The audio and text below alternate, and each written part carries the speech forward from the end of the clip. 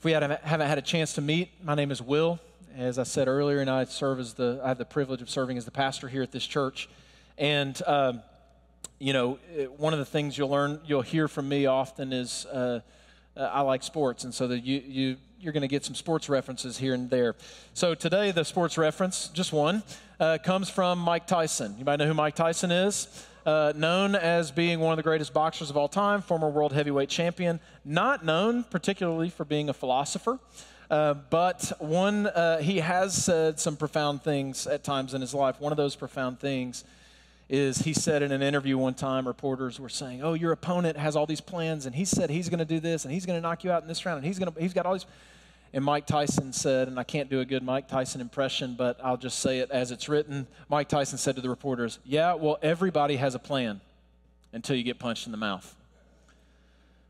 Everybody has a plan until you get punched in the mouth. You know, one of the great lies that we Christians tend to believe is that if we obey Jesus, that if we live the life that we believe God has called us to live, that there will be no struggle. That, hey, if God called me to this, there will be no struggle. I'm going to do this, and if I follow Jesus, it will be easy, and there'll be no bumps along the way, and everything will go smoothly, and there will be no opposition. There'll be no resistance. And so we have these moments in our lives. I don't know if you've ever had this moment in your life where you just feel particularly motivated to step out in faith and do great things for God or for others, or perhaps even your own spiritual life. You have these moments of faith where you say, I'm going to step out and I'm going to do this thing that God has called me to do. And on those days and in those moments, we're excited, aren't we? We're ready. We're like, God has called us to this. I'm starting this new journey. I have a plan. I'm going for it. And then opposition comes. And it always surprises us. Why does it always surprise us? We're not ready for it. We're never ready for it. And we get frustrated, we get discouraged, and then we become tempted to bail on the plan that God has called us to work and the life that God has called us to live. You see, everybody has a plan until they get punched in the mouth. We've been studying the book of Nehemiah for the last 3 weeks. And the book of Nehemiah, it's a book about the people of Israel, particularly the tribe of Judah, who through the leadership of Nehemiah and through the power of God, they rebuild the broken walls of their city, the city of Jerusalem, and they see revival and restoration brought to their nation. The city is rebuilt, the people's lives are restored, and so far, that's what the book of Nehemiah is, and so far, we've studied the first 3 chapters. So far, what has happened is Nehemiah, the great leader, has set out on a mission to rebuild the walls of the city. He has a vision. He has a plan. He has the favor of the king of Persia, the one who has the power to help Nehemiah pull off this thing. But not only that, God's hand is on Nehemiah. I mean, like we see the power of God on Nehemiah. And Nehemiah has a team of people working with him. The people have gathered around his vision. They're working together as the people of God to carry out the plans of God, the mission of God that God has called them to. Everything is going great, and everything is going according to plan. But everybody has a plan until they get punched in the mouth. And today we're looking at the part of the story where opposition comes in. And I'm being optimistic today. We're going to tackle chapters 4, 5, and 6. So I'm planning, we're not going to be here all night. But if you stay, there's popsicles at the end, okay? But we see in these chapters how Nehemiah and the people of God, they respond to opposition. And I know that many of you right now are seeking to rebuild your lives after a year and a half of COVID. And you're going, I'm trying to rebuild my life after everything has just crumbled in the last year and a half. Some of you have really great visions for your life. You have great visions and plans for the life that God has called you to live. You have plans and you have dreams for your life, for your marriage, for your children, for your career, for your own spiritual growth. And those are good things. It's good to have a vision, and it's good to have a plan. We talked about that last week. It's good to have a desire to want to step out in faith and do great things for God and with God. But are you prepared for the opposition that will inevitably come when you set out to live a life of purpose and a life of obedience to God? Because one thing I've learned in my own life is that when you set out to do anything meaningful, there will always be opposition, both from the outside and from the inside. And the life of Nehemiah, I think, can help us prepare for this opposition. And so, like I said, there's two types of opposition we experience when we set out to do something great for God. The first kind of opposition is opposition from the outside. When you set out to rebuild broken walls in your life, like the people of Israel set out to rebuild the broken walls of their city, there will always be enemies at the gate. There will always be enemies on the outside of the community or in the outside of your life, throwing stones and insults and humiliation your way and trying to derail you from the life that God has called you to live. One of the things my family and I have been doing a lot lately is we've been having family movie time, Disney Plus for the win, okay? The whole family gathers together in the living room, and Rebecca and I, we show our children some of our favorite kids' movies from the 90s, okay? Yesterday, we watched Honey, I Shrunk the Kids and Honey, I Blew Up the Kid back to back. It was amazing. There's Mighty Ducks, there's The Big Green, which is like a lesser version of the Mighty Ducks, but still pretty good. There's Little Rascals, which is, that's a remake of my parents, and then but the 90s were a great time for kids movies. Maybe that's just a 90s kid being nostalgic, but the 90s were a great time for kids movies. But if we're honest, we have to admit, they're all kind of exactly the same. It's the same movie over and over and over again. And one of the things that makes them similar is there's always a group of 2 or 3 bullies, And the bullies, the job of every one of the 90s movies has a group of bullies. And their job is to serve as the opposition to whomever is the protagonist. And the bullies, they do a few things. They intimidate, they mock, they belittle, they humiliate, they discourage. They do this to the protagonist. And it's always one kid with spiky hair and one kid with a backwards hat and a leather jacket. It's always the exact same looking kids, But their job in the story, in the plot of the story, there's no vision in their life. Their only job is to just throw opposition at the person who's trying to do something worthwhile. Well, the book of Nehemiah also has bullies, and 3 of them. And their names are Sanballat, Tobiah, and Geshem, and they show up all over the narrative. They show up everywhere to discourage, to intimidate, and to mock the people of God while they're working. And these guys, Sanballat, Geshem, and Tobiah, they've got no vision for their own life. There's no vision for them to do something meaningful with their lives, to accomplish something great with their lives, to do something for others or for God. Their only vision for their lives is to tear down others who are actually doing something. You guys know people like this? And they show up first in Nehemiah chapter 2. This is verse 19. It says, "But when Sanballat, Tobiah, and Geshem heard of our plan to rebuild the wall," Nehemiah says, "they jeered at us and they despised us.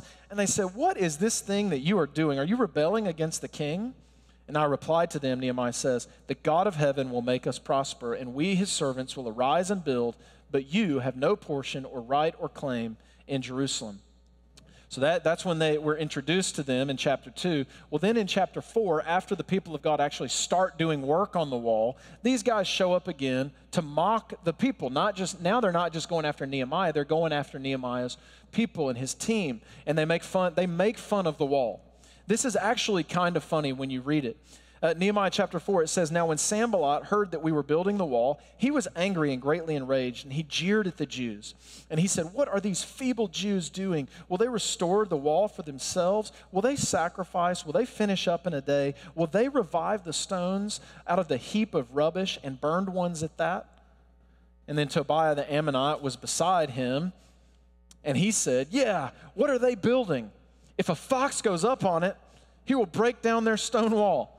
So here, there's kind of some humor in this. Sanballat discourages them, and he says, "Do you guys really think you guys can rebuild the wall? You don't even have enough resources. What can you guys do?" And then Tobiah comes in and throws in a lame insult. And it's like he's trying to impress his buddy, and he's like, "Your wall is so weak that if a fox climbs on it, it will fall down." And you're like, "Oh, burn, way to go, Tobiah, great insult, Well, Nehemiah, in this moment, after he hears this, he responds with a pretty honest prayer. You didn't know this kind of stuff was in the Bible. This Nehemiah, he says, "God, hear my prayer. we are despised. Turn back our enemies' taunts on their own heads and give them up to be plundered in a land where they are captives. Do not cover their guilt. Let not their sin be blotted out from your sight, for they have provoked you to anger in the presence of the builders. Nehemiah throws up a pretty serious prayer to God, but then Nehemiah gets back to work, and he ignores these guys. He just ignores them. He's like, you know what? You guys throw your stuff. You guys hurl your insults. We're going to get back to work. But Nehemiah he's got resolve in the face of all the intimidation and the bullying. But we find out in chapter 4 that the people, they actually don't have the same strength and resolve that Nehemiah has. They actually get very discouraged when the opposition comes, and it affects them. And they get, look at chapter 4, verse 10. And it says, in Judah, it was said, the strength of those who bear the burdens is failing. There's too much rubble. By ourselves, we'll never be able to rebuild the wall. You see, they're believing the lies of what the opposition was saying about them. They started out with these promises of God, and they were like, remember last week, let us rise up and build. We're going to do this. And then when opposition comes and says, you guys can't do this, they go, yeah, you know what? The opposition's right. Maybe we can't do it. And our enemies said, they will not know or see till we come among them and kill them and stop the work. They become discouraged, they become fatigued, and they become afraid. And they begin second-guessing the plan and the work that God has placed on their lives. And so Nehemiah has to step in and remind them what they were called to and how God has been faithful. It says, do not be afraid of them. This is chapter 4, verse 14. Remember the Lord. Remember the Lord, who is great and awesome, and fight for your brothers, your sons, your daughters, your wives, and your homes. And then in chapter 6, I encourage you to go back and read this after the service today, maybe this week. Sanballat, basically just you get they take it up a notch in chapter 6. And Sanballat, Tobiah, and Geshem, they just go after Nehemiah.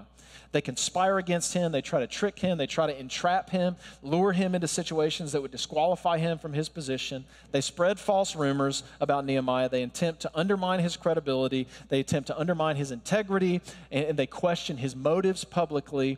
And all the while, Nehemiah is saying, God, give me strength. God, give me strength. God, give me strength. Remember, I told you Nehemiah is a book about prayer. And Nehemiah, there's all these little short prayers where Nehemiah's like, and I prayed to God for strength because these guys were hurling insults at me. And I prayed to God for strength. I prayed to God for strength. Listen, I don't know if you've ever faced actual opposition from someone when you're trying to do the will of God. But it's hard. It's really hard when you're trying to do the right thing. When you're trying to rebuild your marriage, or when you're trying to rebuild your life, or when you're trying to get sober, or when you're trying to leave behind a type of life that you know is not honoring to God, and you say, I want to live this way, and you start walking this way, and there's people on the edges that want to discourage you from living the life that God has called you to live. I don't know if you've ever been in that situation, but it is hard and it's discouraging. When you try to stand up and walk in the way of Jesus, you will almost always encounter some kind of opposition. Sometimes it's actual people. Just people that have nothing better to do but to try to tear you down when you're doing something worthwhile. But other times, we see in the scriptures that you have to recognize there's a real enemy in this world. The scriptures call him Satan, the accuser, the tempter, the discourager.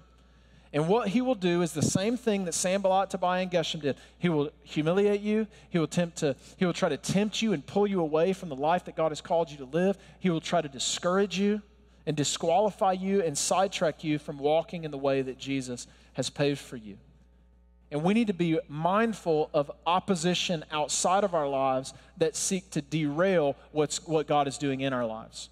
So several years ago, there was a pastor who wanted to start a church right here in Brooklyn, actually not too far from here. And he was doing great work. And he was serving the poor. He was feeding the homeless. He was helping families rebuild after Hurricane Sandy. This was in 2012, 2013. And he was holding prayer meetings. He was gathering a team. And he and his wife, it looked like they were going to plant a church in their neighborhood. And it seemed like all these great things were happening. But then the New York Daily News decided to write a feature on the church.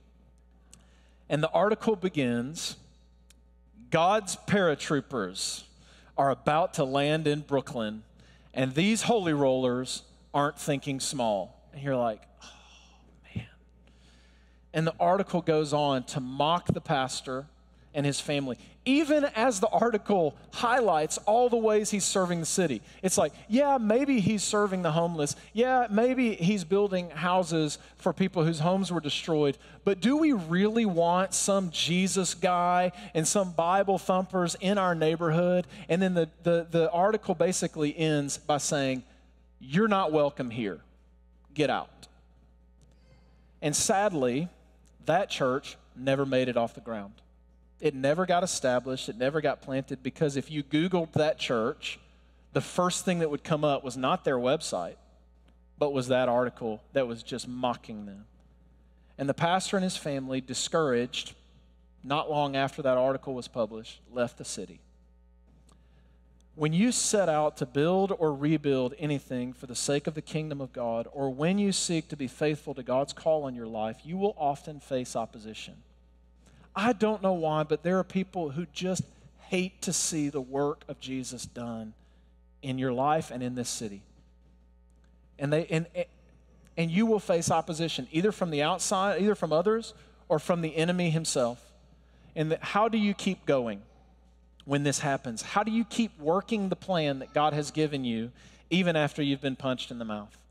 Two things that kind of sub-points under the opposition from the outside is, the first thing, if you're facing opposition from the outside, the first thing you need to do is remember that judgment belongs to God. When you face opposition, the two worst things that can happen are this. First, you can become so obsessed with all the enemies outside of your life that you become obsessed and angry at whatever or whomever your enemy or opposition is, and you become angry and you become distracted from the good work that God has given you, and you become focused on the opposition on the outside, and you forget to do the work that God has called you to do because you're so distracted. Opposition can distract you from doing the most important thing. The second really bad thing that can happen when you face opposition is that you can get offended. You just become offended. And when you become offended, you lash out and you stoop to their level. You let them get to you, and you unleash. And you destroy your own credibility in the process, and you damage the good work you're doing by stooping to their level. You see, we live in a culture where it is very popular to be offended and to lash out. You can just see it with some people. They live in a constant state of offense and rage. And the moment we're offended or opposed, there is a cultural current in our world today that tells us the moment you're offended, you must take justice into your own hands. You've got to silence the haters. You've got to, attack the opposition. You've got to get on Twitter, and whatever they throw at you, you've got to send it right back. Tit for tat kind of thing. We feel this compulsion to put people in their place. And let me tell you, that is not a fruit of the Spirit. We are the people of God. We are a counterculture in this world. And we are not to be easily offended. We are not to be quick to be enraged. Our God is a God who is gracious and slow to anger, and we are to imitate our God by being gracious and slow to anger. Proverbs 19:11 says, "Good sense makes one slow to anger, and it is one's glory to overlook an offense." It is one's glory to overlook an offense. That seems so hard, doesn't it? I get offended all the time. I'm pretty easily offended. I feel easily disrespected. It's hard to be slow to anger. It's hard to overlook an offense. How can you possibly do that? Well, if you believe in a God of justice, a God who defends the weak, a God who, like Psalm 37 says, saves the righteous and protects them in times of trouble. If that's the kind of God you believe in, you don't have to be offended. And your anger can simmer much more slowly because you can trust that God can defend you. If you don't believe in a God who defends the weak, then you have to be offended and lash out at everything, because who will defend you? But if you believe in a God who is a God of justice, you can entrust vengeance and justice to him. And that's exactly what Nehemiah did. He prayed that prayer, remember? Where he was like, "Hear, O God, we are despised, turn back their taunt on their own heads and give them up to be plundered in a land where they are captives. And you're like, wow, that's an intense prayer. Give them up to be plundered in a land where they are captives. And a lot of people hear this and they go, man, this is why I can't with the Bible. Because you got people praying that God would destroy their enemies. Like, who would do that? Well, one question is, are we allowed to pray these prayers? Like, are we supposed to pray these prayers? A couple of things to acknowledge here. First, the Bible doesn't necessarily endorse Nehemiah's prayer. What does Jesus say about our enemies? Jesus says, love your enemies and pray for those who persecute you. I don't know if when Jesus says pray for those who persecute you, he had Nehemiah's prayer in mind. The Bible doesn't endorse Nehemiah's angry prayer as a particularly righteous prayer. It just it records it for us because Nehemiah wrote the book and he's honest about what he prayed to God. We have to understand that just because something's in the Bible doesn't mean God is endorsing it. Polygamy is in the Bible. Doesn't mean God endorses it. We just see it recorded in the scriptures. But the second and really more important thing to notice is that in his public relationships with Sanballat and Tobiah and Geshem, Nehemiah shows patience, he shows grace, he shows respect. He never lashes out at them. He doesn't stoop to their level. You know what he does? He ignores them. He prays for strength from God. He ignores his opposition and he keeps going. What you see is that in his private prayers, Nehemiah is excruciatingly honest with God. What most people tweet, die, enemies, you know what I mean? Nehemiah prays to God. See, Nehemiah channels his frustration and his anger to God, not to Twitter. He channels his frustration to God. He says, God, I can't stand these guys. Punish them. He's honest with God, but then he leaves his burdens with God. And then you see, when he has public dealings with others, he entrusts justice and vengeance to God, and then he displays patience and wisdom and perseverance publicly with his life. And it's easy when we're offended and angry to try and avenge ourselves. That's what we want to do. But in most cases, that only distracts us and even discredits us.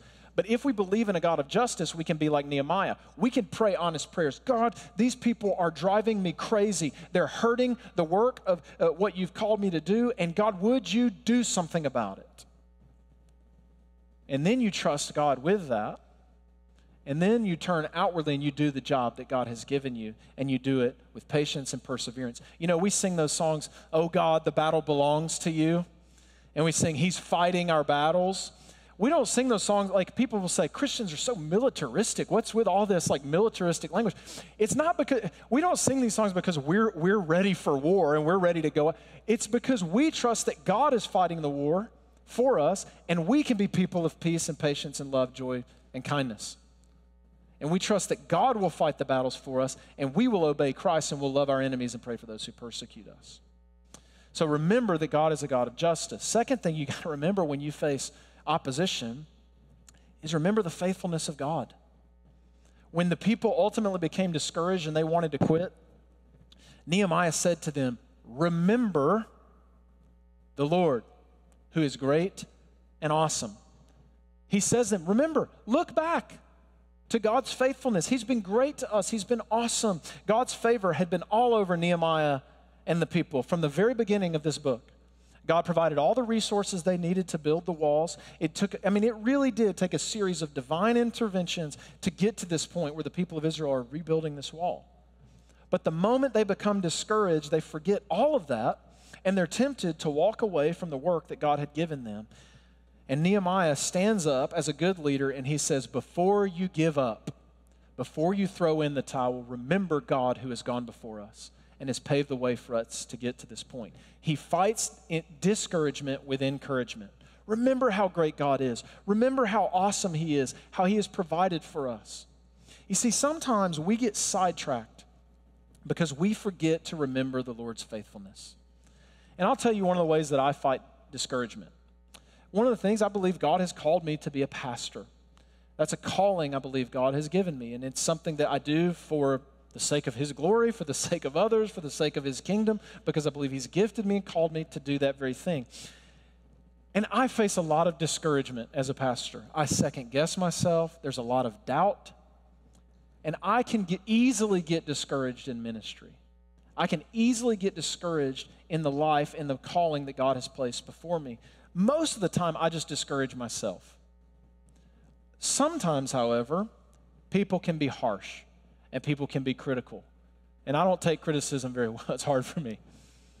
And I really do believe that God has called me to this work, but sometimes in my discouragement, I can doubt that calling. I can be tempted to quit. Right now, in the last year and a half, it's like a endemic right now. Pastors are leaving the ministry like crazy right now because the last year and a half it's just been so discouraging.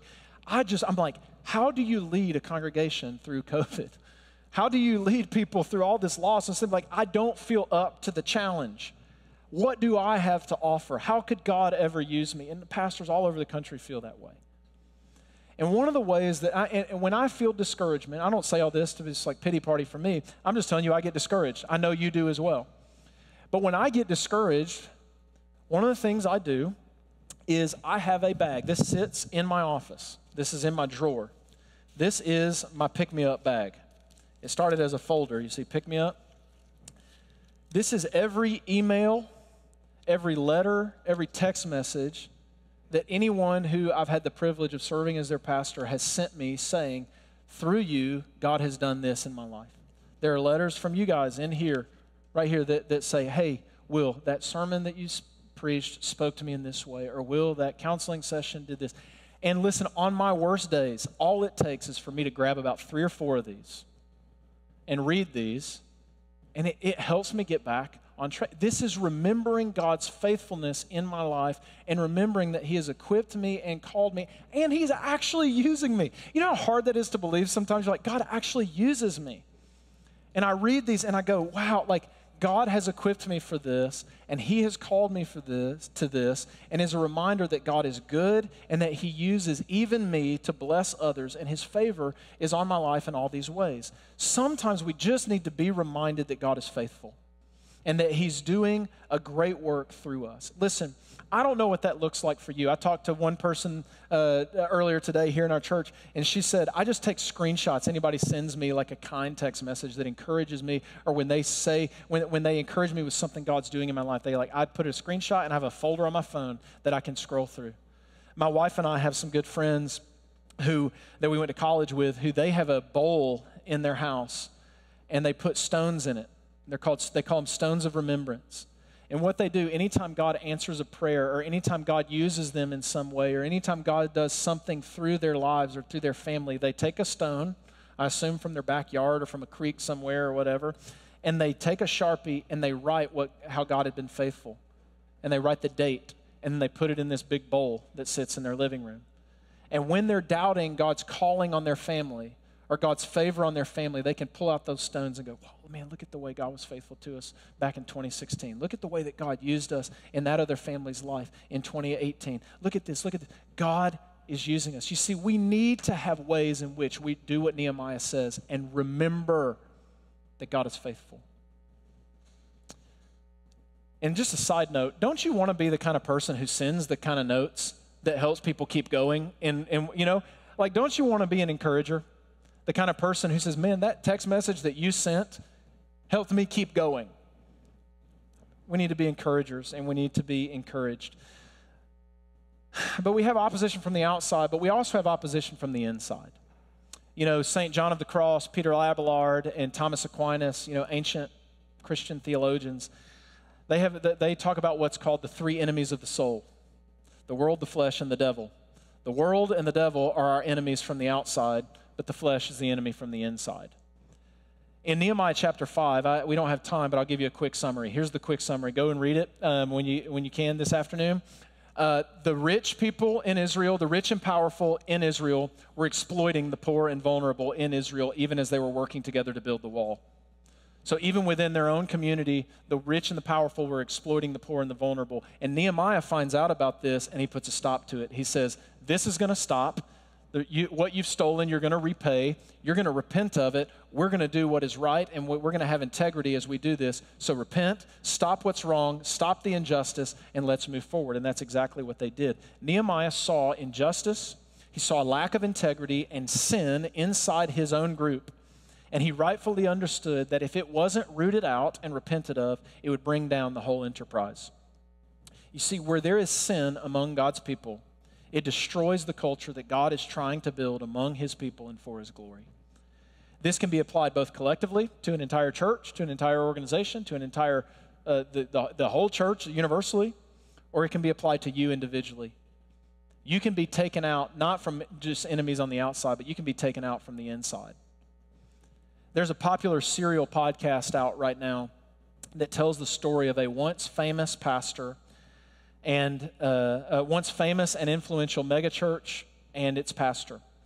And at one point in time, this church and this pastor were influencing Christians all over the world. People were coming to faith by the thousands. They had a media ministry that was just unheard of. From the outside, everything looked great. But the real story there is that the senior leader had some serious unresolved sin issues in his life. And it led to a very abusive and very corrupt culture within the church. And very few people were willing or able to say enough is enough. Church was growing, things were looking great, and nobody wanted to be the one to step in and call out the senior leader's sin, and so nobody did. And eventually, that unchecked sin destroyed the entire church. And literally, overnight, in a day, a church of 15,000 closed its doors and now ceases to exist. All the great things God had started among those people came to a screeching halt because they didn't put a stop to sin that was inside their own church. Listen, that church had its fair share of critics. It had critics from the outside, but it wasn't the critics at the gates that shut that church down. It was their own failure to address the sin from within. Nehemiah saw in his people that the greatest threat to the restoration of the people of Israel was not Sanballat, Tobiah, or Geshem. Those guys are losers, and Nehemiah knew it. They are a footnote in the history of God's redemptive plan for Israel. They're not real enemies. They were never going to take down the plans of God. But Nehemiah knew that the greatest threat to the restoration of Israel was their own sin. Because that's why they were in this mess to begin with. That's why they were having to rebuild a broken wall. Because it was their sin that led to their exile and their captivity. It was their sin that led to their city being destroyed. And Nehemiah said, we're not going to let that happen again. Where there is sin among us, we will repent, we will return to God, or else we will be forfeiting his favor on our lives. You see, most of Israel's struggles, if you read through the Bible, have very little to do with their enemies, but their own disobedience toward God.